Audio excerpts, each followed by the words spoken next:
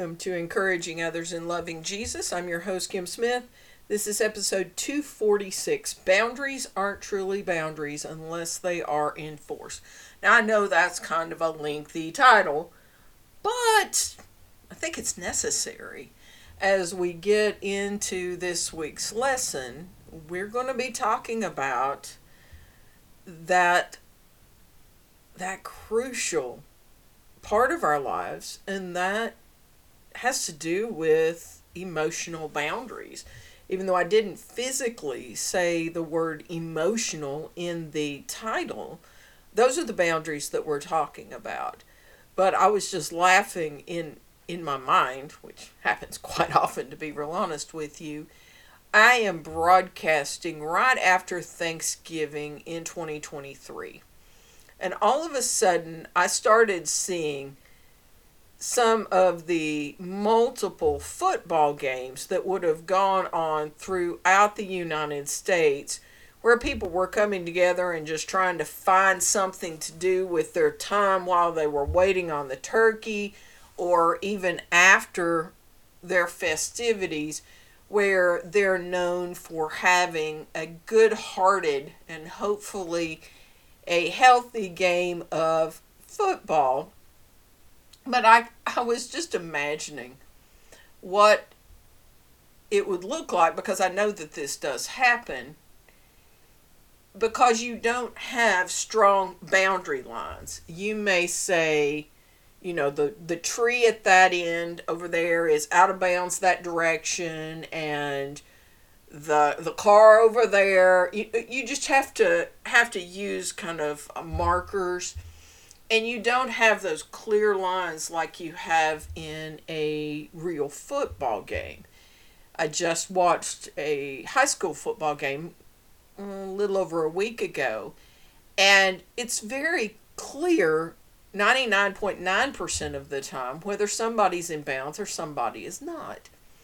Now, there are examples where it's really close, especially with the rules of whether you get 1 foot in as you catch the ball, or you have to get 2 feet in, depending on your level of football. But, the majority of it's obvious. Like, if somebody's standing on the sidelines and they catch the football, they're out of bounds.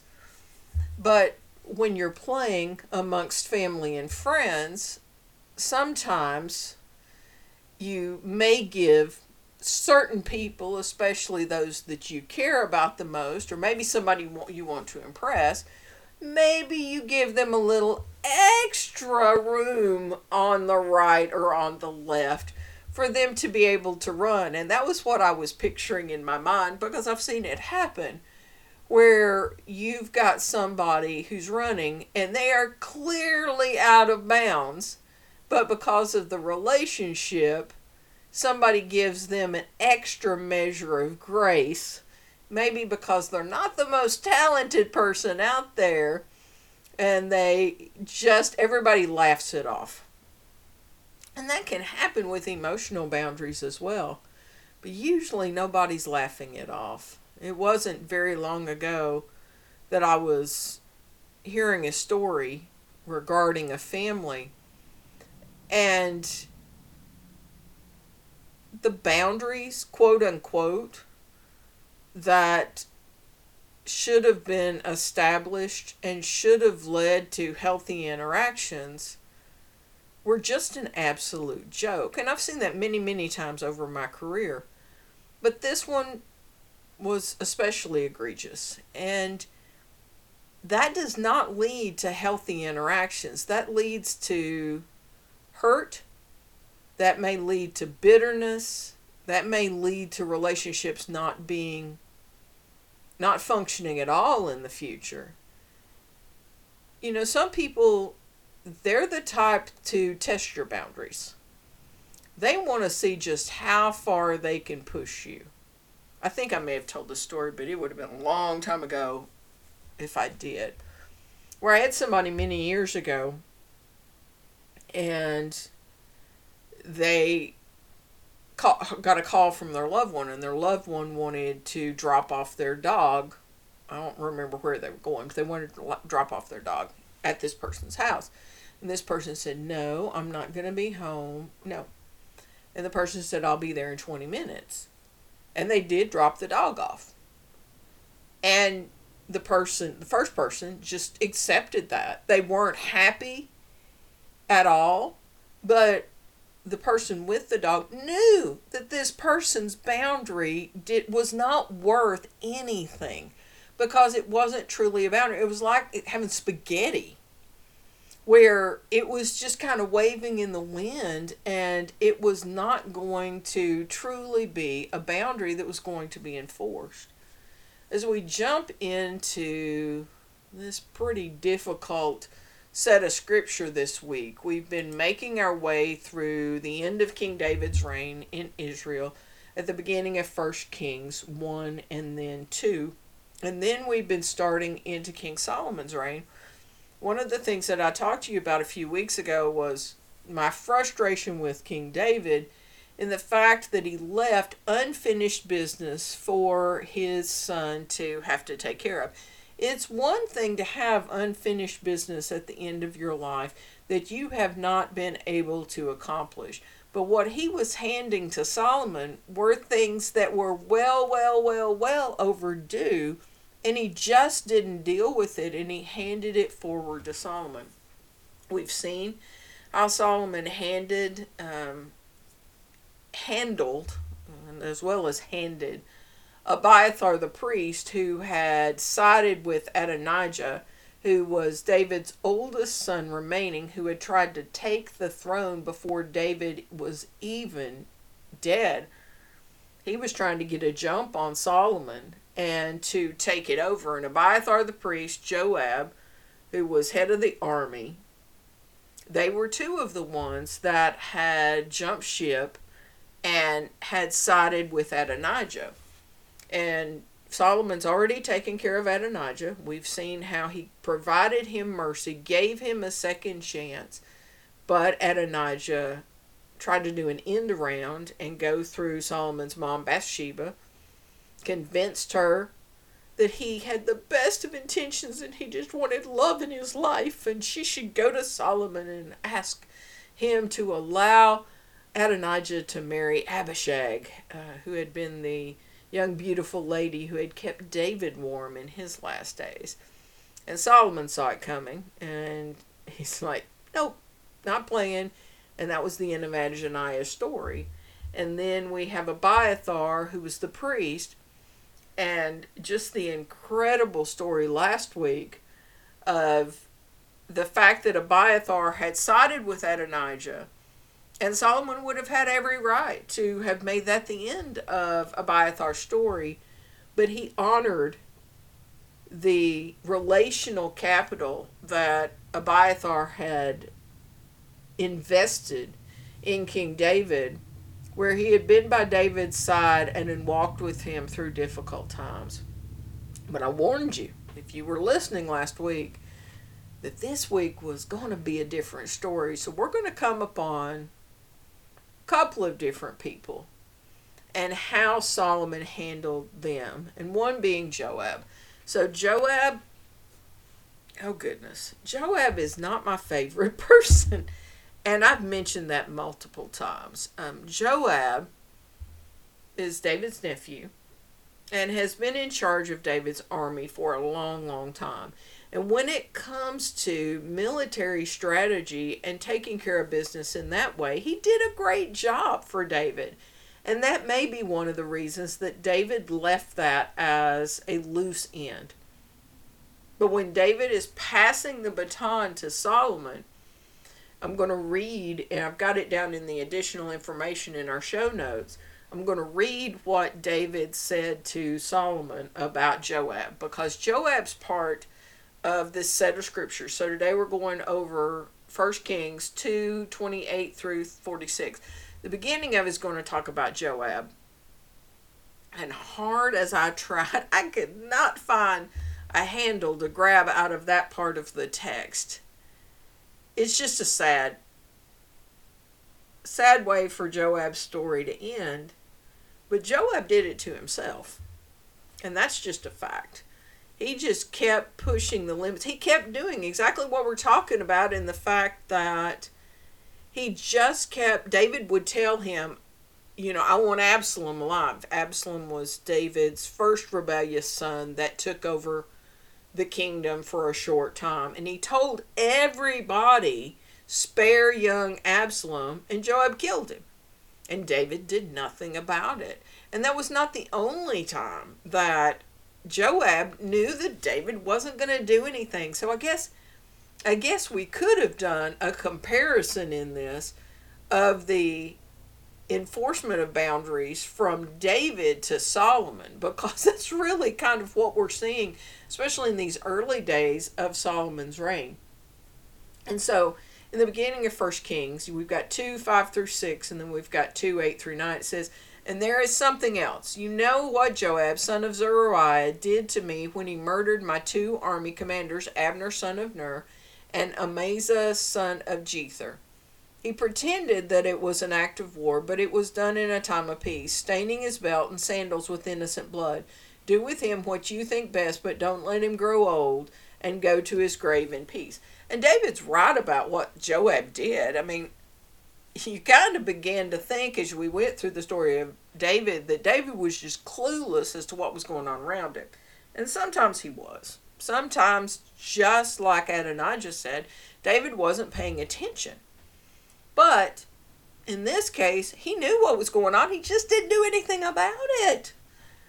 Again, boundaries aren't boundaries unless they are enforced. 8-9 says, "And remember Shimei." No, we'll hold that until we get down to that part, because that's the second part of the story, and that's where we really are going to get our handle of the week. In other words, that application point.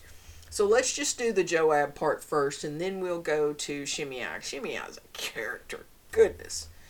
But Joab was a character, just a character of a different kind. And so we start with 2:26 out of 1 Kings. It says, "Then the king said to Abiathar the priest, 'Go back to your home in Anathoth.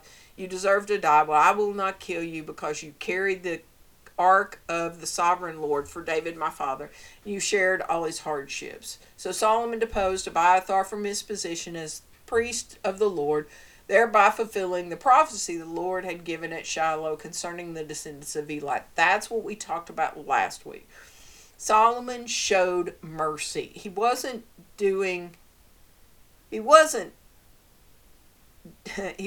not enforcing boundaries. That wasn't what the case was. He clearly stated that he knew that Abiathar had not been loyal when it came to Adonijah, but because of the relational capital that Abiathar had built up with David, such as you shared all his hardships, he gave him mercy. And sometimes mercy is definitely appropriate. But we're going to see a little bit later what happens when mercy's given. And just like Adonijah had done previously, Solomon had given him mercy. And it was mercy enough for Adonijah to turn around and try again to hang Solomon.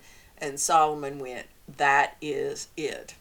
Okay, so 28. Joab had not joined Absalom's earlier rebellion, but he had joined Adonijah's rebellion. So when Joab heard about Adonijah's death, he ran to the sacred tent of the Lord and grabbed onto the horns of the altar.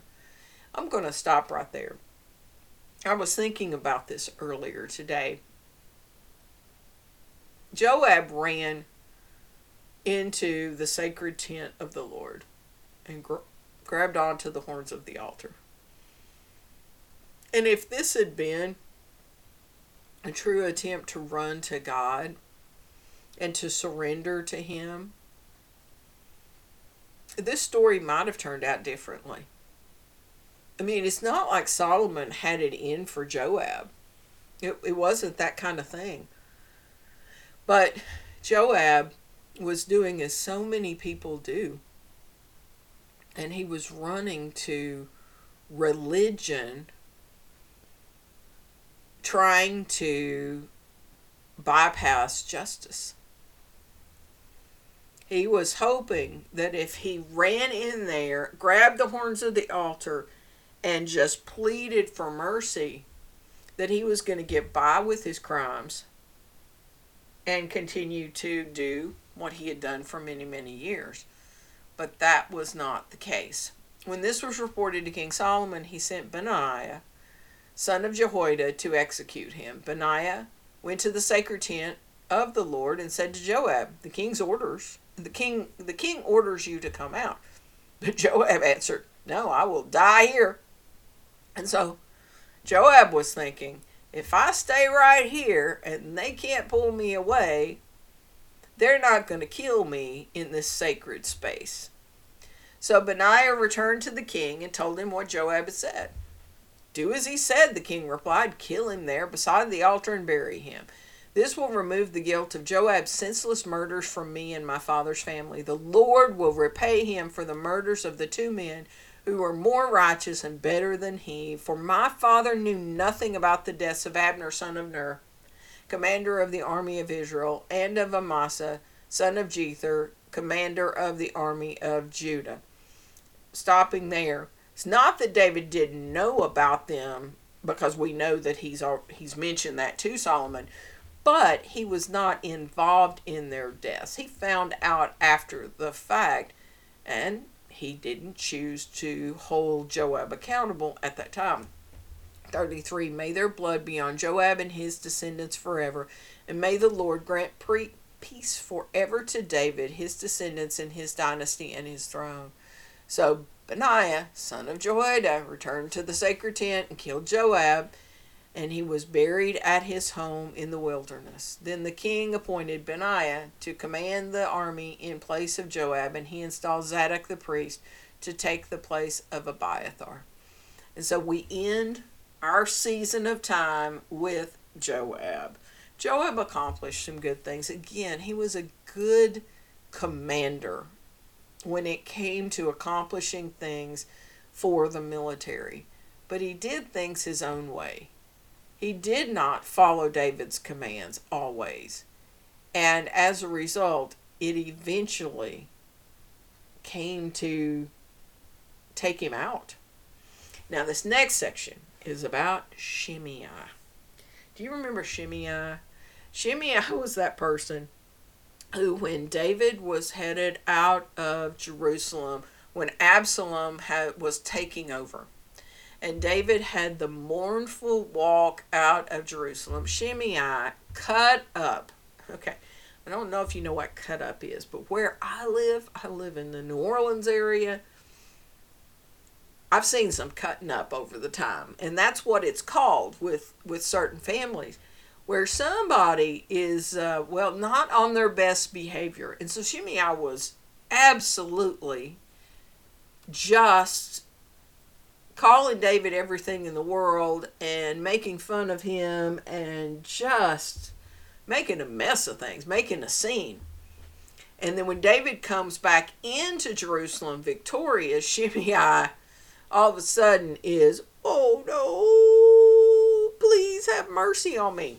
And David chooses to have mercy on him until David and his unfinished business. So 1 Kings 2, 8 through 9. And remember Shimei, son of Gera, the man from Bahurim in Benjamin. He cursed me with a terrible curse as I was fleeing to Mahanaim. When he came down to meet me at the Jordan River, I swore by the Lord that I would not kill him. But that oath does not make him innocent. You are a wise man, and you will know how to arrange a bloody death for him. I just want to strangle David. David. Like, why didn't you just take care of things if that's what you thought was right? Instead, you hand this off to your son. Like, oh my goodness. Well, he did it, and there's nothing we can do about it. But we're going to see here that Solomon, in his wisdom, tried to figure out exactly what to do with Shimei. So verse 36, the king then sent for Shimei and told him, build a house here in Jerusalem and live here, but don't step outside the city to go anywhere else. On the day you so much as cross the Kidron Valley, You will surely die, and your blood will be on your own head. Shimei replied, Your sentence is fair. I will do whatever my lord the king commands. So Shimei lived in Jerusalem for a long time. I mean, Shimei knew he was living on borrowed time. He had cursed the king, God's anointed, and had managed to live all this time since that. And here Solomon is calling him in and saying, I'm going to allow you to live, but you're going to live inside of these parameters, inside of these boundaries. And if you do, you will live until you have whatever kind of death that is not at my hands. But do not go outside of that. And Shimei says, Your sentence is fair. I will do whatever my lord the king commands. And he lived there for a long time. But we see that was about 3 years. Verse 39, But 3 years later, 2 of Shimei's slaves ran away to King Achish, son of Maacah of Gath. When Shimei learned where they were, he saddled his donkey and went to Gath to search for them. When he found them, he brought them back to Jerusalem. Solomon heard that Shimei had left Jerusalem and had gone to Gath and returned. So the king sent for Shimei and demanded, Didn't I make you swear by the Lord and warn you not to go anywhere else, or you would surely die? And you replied, The sentence is fair. I will do as you say.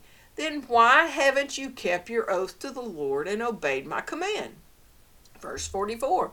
The king also said to Shimei, You certainly remember all the wicked things you did to my father David. May the Lord now bring that evil on your own head. But may I, King Solomon, receive the Lord's blessings, and may one of David's descendants always sit on this throne in the presence of the Lord. Then at the king's command, Benaiah, son of Jehoiada, took Shimei outside and killed him. Benaiah has become the hit man here. In the early days of Solomon's reign, he is helping clean up David's unfinished business. And the very last line says, So the kingdom was now firmly in Solomon's grip. Shimei, Shimei, Shimei. What do we have here? It was another case where Solomon was willing to provide mercy. Just like he did with Adonijah the priest, he took away his responsibilities as the priest, but he allowed him to live. In other words, he gave him mercy and then he gave him grace. He did the same with Shimei. Shimei had already received mercy from David. I don't know if he knew what David told Solomon to do to him. I don't know if he told him that to give him a bloody death. I don't know. He may have. But he knows what Solomon, the agreement that they have. And he has agreed that this is fair. It wouldn't have mattered whether it was, quote, fair or not. Solomon was king and he could do whatever he wanted. That's just how it happened back in that day. But Shimei violated the terms of the contract and did it with everybody to see.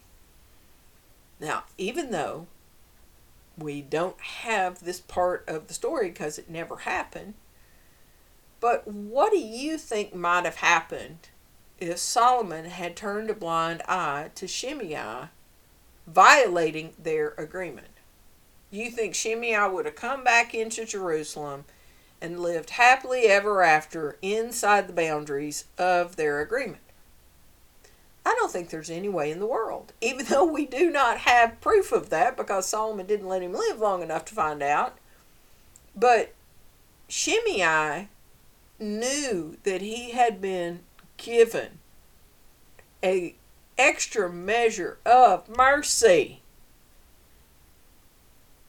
And eventually, he chose to take his chances.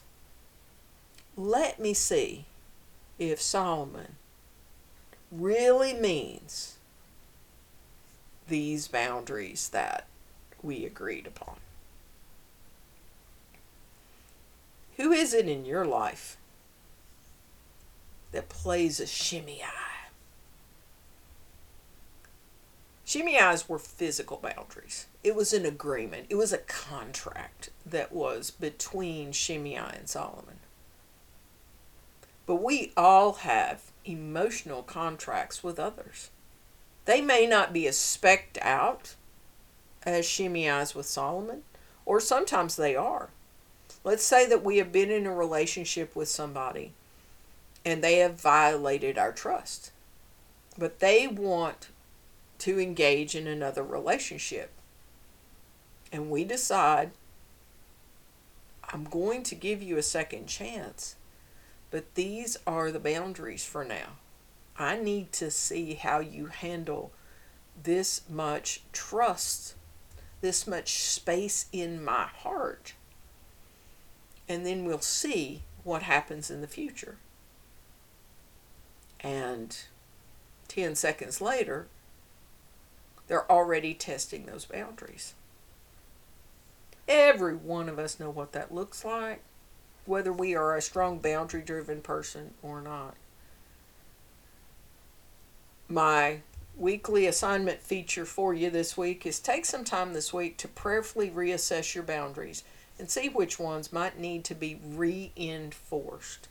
Whether that be reinforced that you need to have a conversation with someone and say, hey, this is not healthy, and we need to reset these boundaries, or they just need to be reinforced in your heart and mind because you can see that you know yourself, and you can tell that I'm about to cave and it's not going to be a good, healthy readjustment. And I need to reinforce these boundaries to myself so that if and when this person tries to breach them, I will be prepared and I will keep this in a healthy manner. You know, these stories from the early days of Solomon's reign, I don't envy Solomon. I surely don't envy Solomon getting his father's unfinished business dumped on him and having to deal with that as he's trying to learn the ropes of being the new king of Israel. But you can see that even though this is not yet to the place where he asks God for that extra measure of wisdom, then he's a wise young man. And he's making wise decisions. They're ugly. Like it's so different than how we think about life, and if somebody violates regulations that it's an automatic death penalty. Like we don't understand that, especially in the United States. But we do understand that the culture was very different, and Solomon had that right. And he was starting out his reign letting people know, I'm not playing. Like, I'm going to do what I said I was going to do, and I'm going to lead this nation.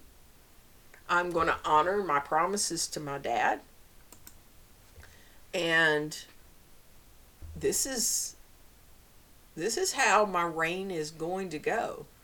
Now, sadly, we know that Solomon did not always make the wisest of decisions. Next week, we get to kind of have a little fun in the fact that we get to see the interactions between Solomon and the Lord when it comes to wisdom. Something that we all so desperately need. We've seen him exercise wisdom already, but we're going to see God give him an even extra measure of that wisdom. But we each need to ask God for wisdom when it comes to our boundaries. Our boundaries in our personal lives, in the choices that we make, our boundaries with other people, whether it's people that we have intimate relationships with or it's people that we work with. We need to have healthy boundaries, and those boundaries are not boundaries unless they are enforced. You can say, I am not working past 5 o'clock. But if you turn around and every day you work past 5 o'clock, then that's not a boundary. That's just you tossing out something that is like a spaghetti boundary, where it can just wiggle and move with the wind.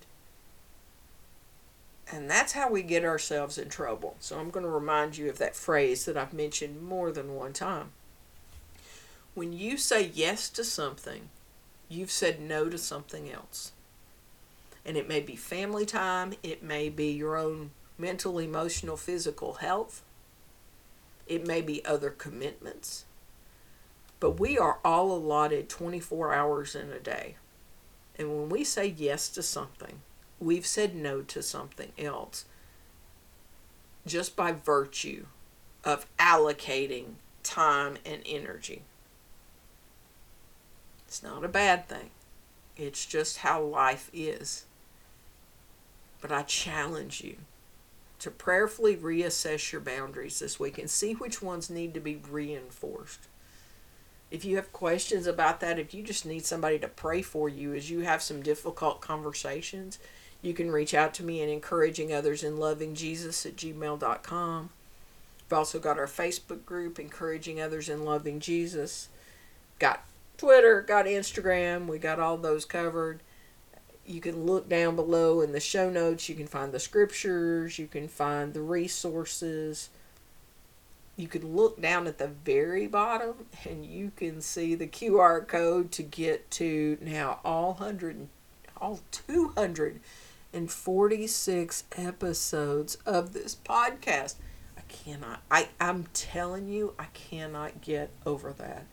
I will never get over the fact that God chose to use me to speak His word to the nations through this podcast. Never. I never want to take this opportunity for granted because I have no idea what you are dealing with today. I have no idea whether you have a personal relationship with Jesus Christ or not. If you do not and you want to talk with somebody about that, please reach out to somebody who you know is a Christ follower, or reach out to me. Let's talk about spending the rest of your life pursuing a love relationship with the one who loves you no matter what, who gave his life on the cross for your sins so that you could be in relationship with him through all eternity. I thank you for tuning in. I thank you for sharing this podcast with others. Again, it's not free for me to broadcast. I pay every month. But to this point, it is still free for you to listen to each week and free for you to share. Please take advantage of that. Please, if you wouldn't mind, give me a review on whichever podcast platform that you're listening on. I'm not telling you how to review. I'm just saying I'd really like your feedback, because your feedback can help others to be introduced to God's Word during this podcast series, which is going to go on until God either takes me home or he says, you're done. And right now I'm not done, and we're going to continue on next week talking about Solomon and his request to God and how we can model that same request and how it may change your life forever. As we sign off this week, just remember it's always a trust and obey kind of day.